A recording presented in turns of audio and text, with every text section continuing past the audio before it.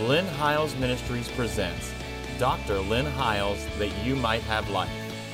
And here's your host, Dr. Lynn Hiles. Welcome back to the program again this week, and I want to thank you for taking time out of your busy schedule to be a part of joining us every week as we continue to share the gospel of grace and the gospel of the kingdom. We've been sharing a series on the book of Hebrews, and this will be the third segment we've shared on Hebrews chapter 6. In just a little while, we're going to jump into that. But I want to say, first of all, before I go into the word, that if you have missed any of these programs and you would like to you go back and review them, because I think there's so much that I'm putting in these programs that if you can watch them consistently, one after the other, they really will help you understand some things. And if you'd like to do that, you can simply do that by going to our YouTube channel, where you can watch on demand everything that we have aired to date. There is also a podcast that we have on iTunes, and there is an RSS feed for your Android device. If you'd like to get the audio portion, stream it through your car on your way to work, is a good way to redeem the time and get the Word of God into your heart and life by doing that. Now, the best and easiest way to do that is simply to go to lynnhiles.com, and there is a link from there directly to our YouTube page, to our podcast, and that's the easiest way to do it. Or you could just put my name in the search engine and YouTube, and all of our stuff will come up there on the channel, and you can watch it on demand. I believe you'll be blessed by doing that. You can also sign up there and subscribe to our channel. It doesn't cost anything for you to do that. But when you do subscribe, you will receive an email telling you every time we upload a new program and or a new podcast. I also would encourage you to go to my website and order some of our books. I wrote a new book this year titled From Law to Grace, A Kingdom Paradigm Shift, and I think that this book will be a blessing to you because it really talks about moving from law to grace, and not just what you turn from, but what you turn toward as the government of the kingdom. I'm not going to talk long about them, just to mention these today, but Unforced Rhythms of Grace is also one of the books I've written, and I think you'll be powerfully blessed by that because it's from Matthew 11, where Jesus said, "Are you tired? Are you weary? Are you burned out on religion? Come to me and I'll show you how to take a real rest. Walk with me, work with me, see how I do it. I will teach you the unforced rhythms of grace." And then one of our most demanded pieces of material is the stuff we've taught on Revelation, the revelation of Jesus Christ. This is from the first 5 books, or the first 5 chapters, of the book of Revelation. And it's the letters to 7 churches and what they need to repent of or change their mind about in order to enter into the kingdom or new covenant. If you're afraid of the book of Revelation, this book will set you free from fear, and you can go to our website and order that. Let's get in the Word today.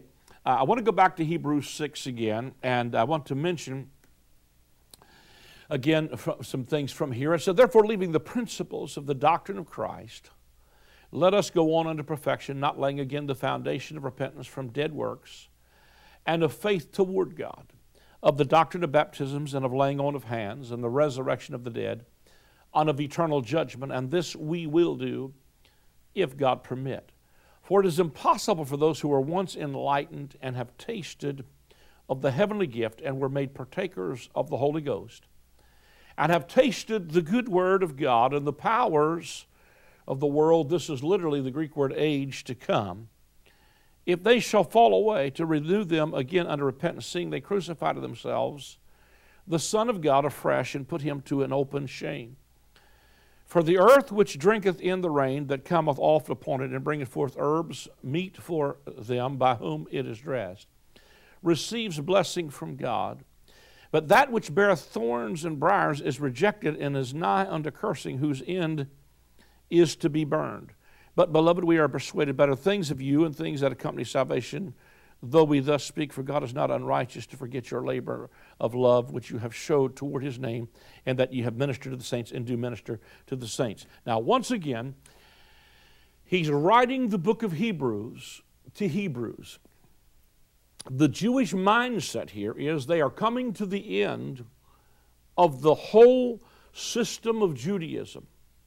They are within 3 to 4 years of even their temple being destroyed, animal sacrifice, and everything that had to do with that old covenant was about to collapse and pass off of the scene. This writer of Hebrews is giving one of the most powerful arguments of legal treatise, I believe, of New Covenant truth there is, and he's telling us all through the book of Hebrews what is better about the New Covenant than the Old. These Hebrews are suffering the spoiling of their goods. They are losing loved ones in the arenas, being killed in the Olympic arenas by animals and persecuted by Nero, and on and on and on the devastation was. And they are tempted to go back to Judaism. But here's whoever it is that wrote this book of Hebrews, and he's saying to them, listen, let's go on. God has given us a permit. I shared last week how what I think this we will do if God permit is like a building permit. He's saying once you get the foundation secure, then you can build the building on it.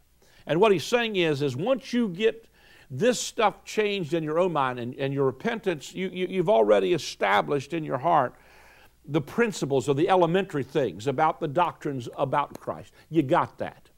You know Jesus is Messiah. Then you can go on to a perfection, and we shared with you that this perfection that we go on to is not a verb, it's a noun in Hebrews 6. But we showed you in a prior segment that perfection was never achieved under an old covenant commandment. There was not a commandment that could give life. Perfection was not by the Levitical system.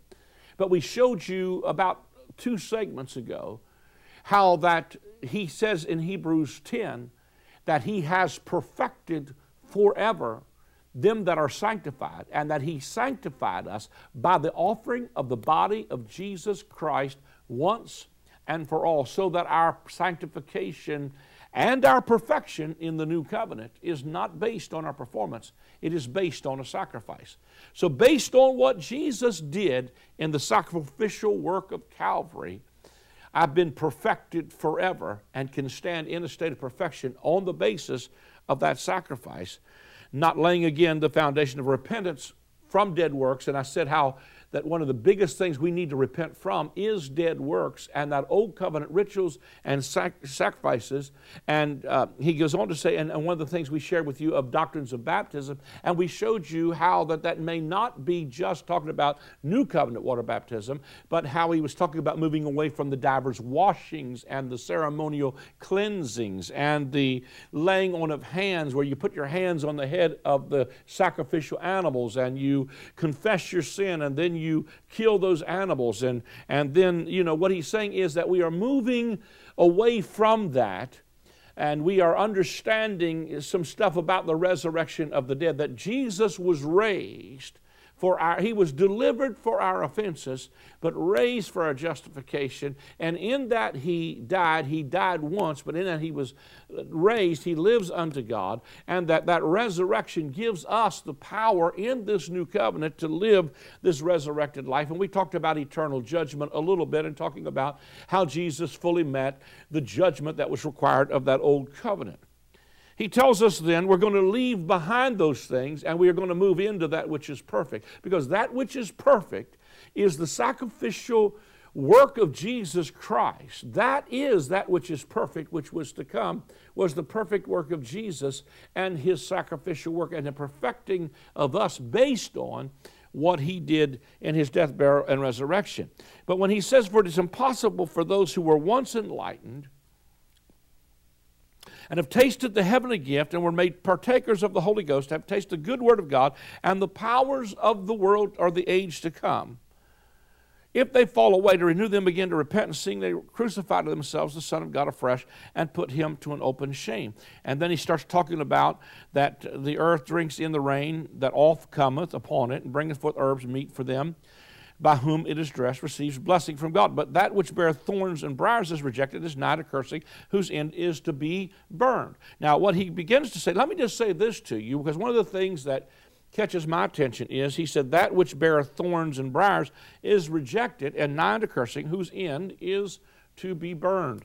The one thing that sticks out to me is that the word Sinai, where the law was given, the place where the law of Moses was given, is literally a word. Sinai means my thorn, or the thorny places. So he's talking about here that which beareth thorns, that which is a part of the curse, that which is a part of this old covenant was nigh unto cursing, whose end is to be burned. Now let me just show you something here, because this is going to help somebody immensely. Let me, before I do that, take you over here to chapter 10, because it's almost a repeat of the same thing again. And it is on the heels of him talking about the fact that we have been perfected forever by the offering of the body of Jesus Christ, and that Jesus sat down at the right hand of the Father from henceforth, expecting to be made his footstool. Verse 14, for by one offering he has perfected forever them that are sanctified. That's Hebrews 10, verse 14. And then he begins to talk about wherefore the Holy Ghost also is a witness to us, for that after he had said before, this is the covenant that I will make with them after those days, saith God, I will put my laws into their hearts and into their minds, and will I write them. And their sins and iniquities I will remember no more. Now where remission of these is, there is no more offering for sin. Having therefore, brethren, boldness to enter the holiest by the blood of Jesus, by a new and living way, which he hath consecrated for us, through the veil, that is to say, his flesh, having a high priest over the house of God, let's draw near with a true heart, full assurance of faith, having our hearts sprinkled from an evil conscience, our bodies washed with pure water. Let us hold fast the profession of our faith without wavering, for he's faithful that promised. Let me just skip down through, because I don't want to get too bogged down. Verse 26 is what I'm after. For if we sin willfully, after that we have received the knowledge of the truth, there remaineth no more sacrifice for sin, but a certain fearful looking for of judgment and fire indignation, which shall devour the adversaries. He that despised Moses' law died without mercy under 2 or 3 witnesses. Of how much sore punishment, suppose shall he be thought worthy, who hath trodden underfoot the Son of God, and hath counted the blood of the covenant wherewith he was sanctified as an unholy thing, and hath done despite unto the Spirit of grace. For we know him that hath said, vengeance belongs unto me. I will recompense, saith the Lord. And again, the Lord shall judge his people. It is a fearful thing to fall into the hands of the living God. But call to remembrance the former things in which after you were illuminated, you endured a great fight of affliction, partly while you were made a gazing stock, both by reproaches and afflictions, and partly while you became companions of them that were so used. For you had compassion on me in my bonds, and took joyfully the spoiling of your goods, knowing yourself that you have in heaven a better and enduring substance. Cast not away therefore your confidence, which has great recompense of reward. For you have need of patience, that after you've done the will of God, you might receive the promise. For yet a little while, and he that shall come and will not tarry. Now the just will live by faith. But if any man draw back, my soul shall have no pleasure in him. But we are not of them who draw back unto perdition, but unto them who believe to the saving of the soul. Now what I want to do with this is I want to take some of the fear out, where I believe people have been absolutely tormented by some of these verses. In chapter 6, it's almost like a repeat of what I just read in chapter 10. But he says to them, if you, once you've been enlightened and tasted of the heavenly gift, were made partakers of the Holy Ghost, and have tasted the good word of God and of the power of the age to come. What he's saying to them, listen, when I was young and I heard these 2 scriptures preached, it scared me to death. Matter of fact, I have 2 psychiatrists that buy product from me that have told me what I'm teaching out of these scriptures will cure their patients. Because most people that are in insane asylums, a lot of them think they've either blasphemed the Holy Ghost or committed the unpardonable sin. And what I heard preached from this terrified me. As a young man just getting saved, they said, if you sin willfully, once you've been enlightened, there remains no more sacrifice for sin. I'm 16 years old. I just got saved, and I'm thinking, I wish you'd have gave me that piece of information before I made a decision to get saved at age 16, because my chances of making it in now just got real slim. Because everybody that's listening to me right now, probably every person has sinned since they have been enlightened and tasted of the good word of God. Not only did we sin, we did it willfully. We plotted it, we planned it, we carried it out, and we enjoyed it. If that's what this scripture means, then probably everybody that you know, including me, is lost forever. But what I want you to see is that's not what this scripture is talking about. What he's talking about in context here is moving away from the old covenant paradigms of works-based animal sacrifice, old covenant ideas of divers washings, and moving away from that. And he's saying that, listen, here these Hebrews are. They're 30-some years into the new covenant. And as you see in Hebrews 10, they've suffered the spoiling of their goods. They've been made a gazing stock, and everything in them is some of them wanting to go back to Judaism. They are wanting to go back to the old covenant. So when he's talking about sin, the word sin means to miss the mark. What he's saying is if you sin willfully, in other words, once you've tasted of this new covenant, once you've tasted the power of the coming age and the freedom that's in Christ, and you've got an enlightenment of the blood of Jesus and the sacrifice that He completely did for you, if you go back and you sin willfully, if you miss the mark on purpose and go back to Judaism, and you go back to animal sacrifice, and you go back to temple service, and you go back to temple worship, and you go back to these rituals, and you go back to this, he's saying to them, listen, there remains no more sacrifice for sin. In other words, he's saying, not that you can't be saved, he's saying there's not another sacrifice coming. And so if you go back to offering the blood of bulls and goats, in order to do that, you have to walk back over the blood of Jesus, you have to trample the blood of the covenant and say, this is an unholy thing, because the moment you offer an animal sacrifice, you are doing despite to the Spirit of grace. That's one of the things that concerns me about some of the dispensational eschatology that's being taught about a restored temple and a restored animal sacrifice and offering of the blood of a red heifer. That to me is sinning willfully and going back and doing despite to the Spirit of grace. I'm not going to offer no animal sacrifice. The blood of bulls and goats could not take away sin, and they never will be able to take away sin. The blood of Jesus must be extolled and magnified and valued, because what he's saying is to these, you tasted the good word of God. You heard the gospel of His grace. You tasted the power of the coming age. You saw the demonstration of the power. You've tasted of the Holy Ghost, not just this performance-based stuff, but you've got an indwelling Holy Ghost. And he said, if you fall away, you go back to that.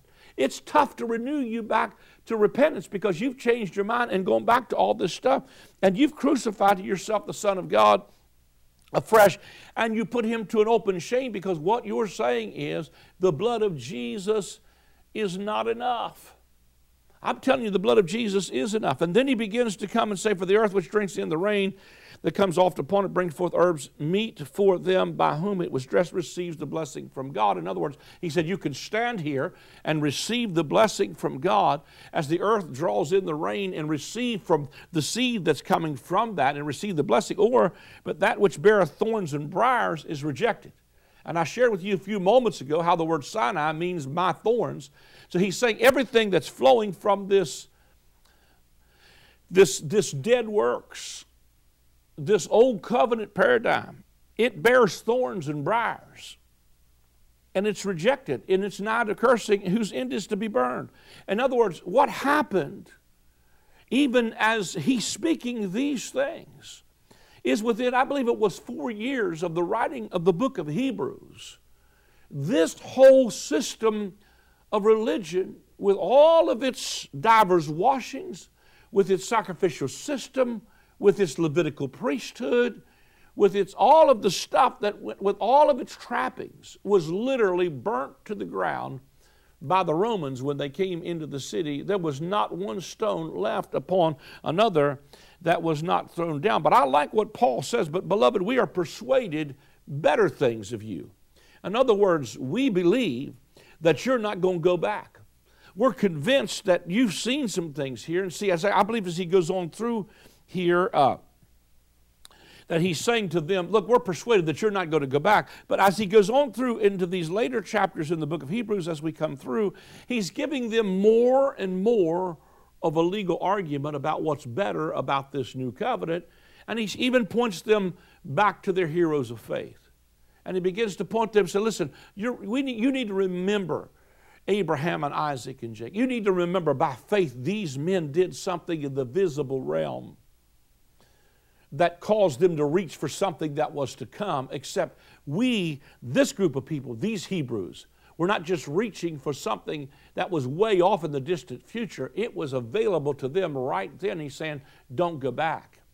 And as you get on over here into 10, again, it's almost like he reiterates again what he's saying, and by saying to them, listen, don't go back. He's saying to them, I'm going to make a new covenant with you, a new and living way. It's going to be through the veil, that is to say, his flesh. But he says, listen, he tells them, if we sin willfully, after we've received the knowledge of the truth, there remains no more sacrifice for sin. In other words, he's saying, not that you can't be saved. He said there's not another sacrifice coming.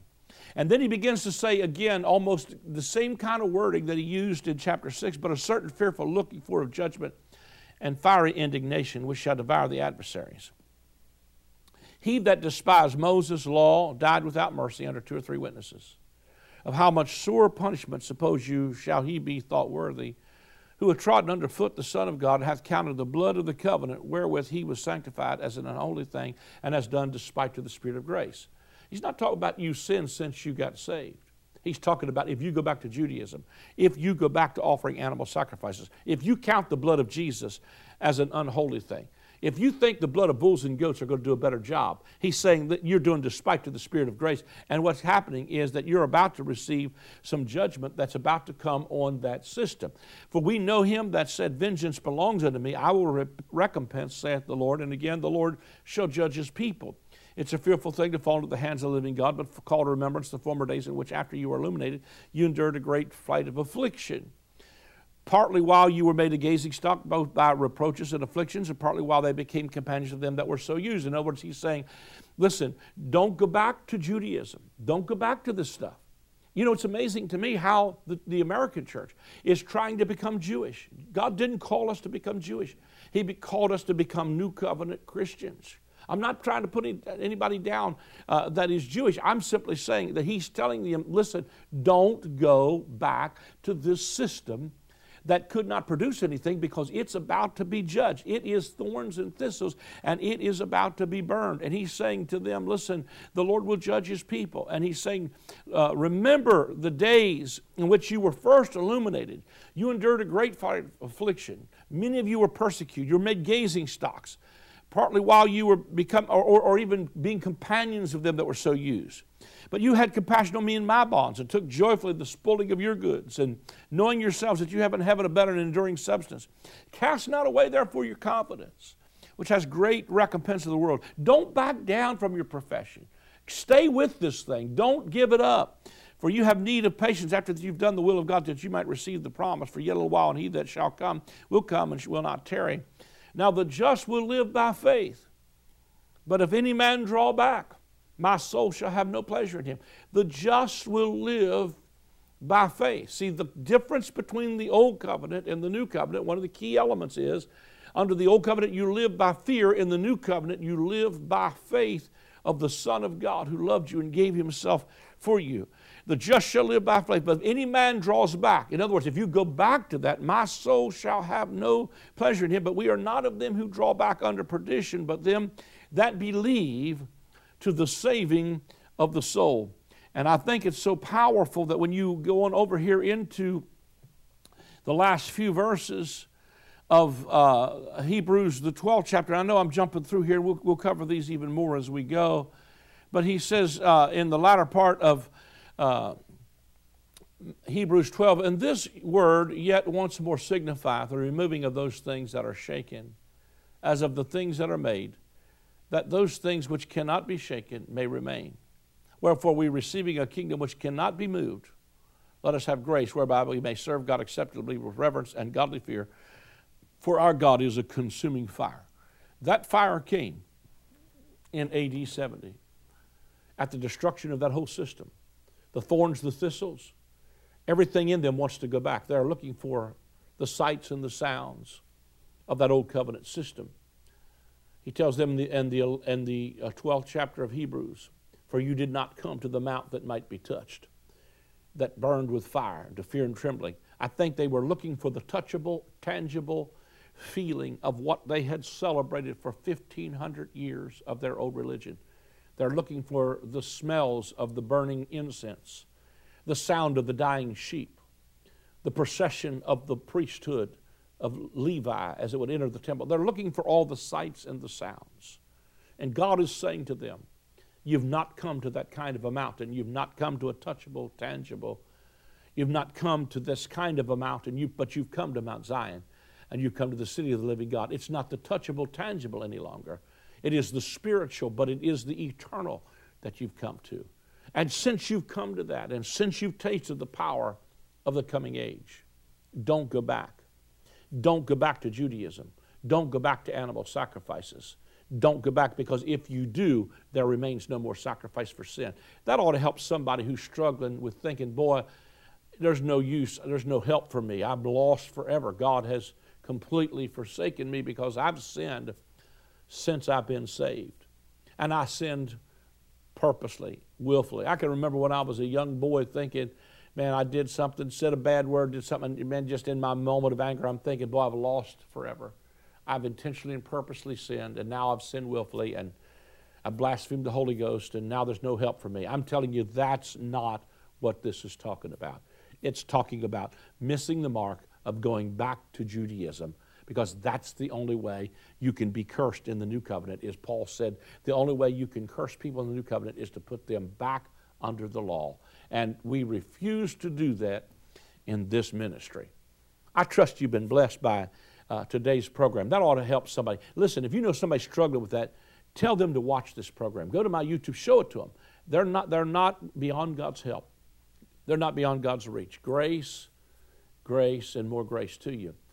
If you've enjoyed the program and you like what you're hearing, please consider becoming a partner with us. Let me just also tell you something else we have available is our Message of the Month Club. And you can go online and sign up for this. But we have a Message of the Month, a message we send out on CD every month of somewhere we've been in the world. And it will bless you. It is a subscription of $7 a month or $70 a year. And that partnership helps us take the gospel of the kingdom, the gospel of grace around the world. You can go to our website and do that, or you can call the number on that screen. If you'd like to sow a seed into the ministry, you can also do that via the web. That's the easiest way to do it. Or call that number on the screen. Somebody will take your credit card. If you don't get an answer, we have a small staff. But leave a message if you want us to call you back, and we will try to call you back at the soonest we possibly can. Thank you for joining us. God bless you. Join us again next week.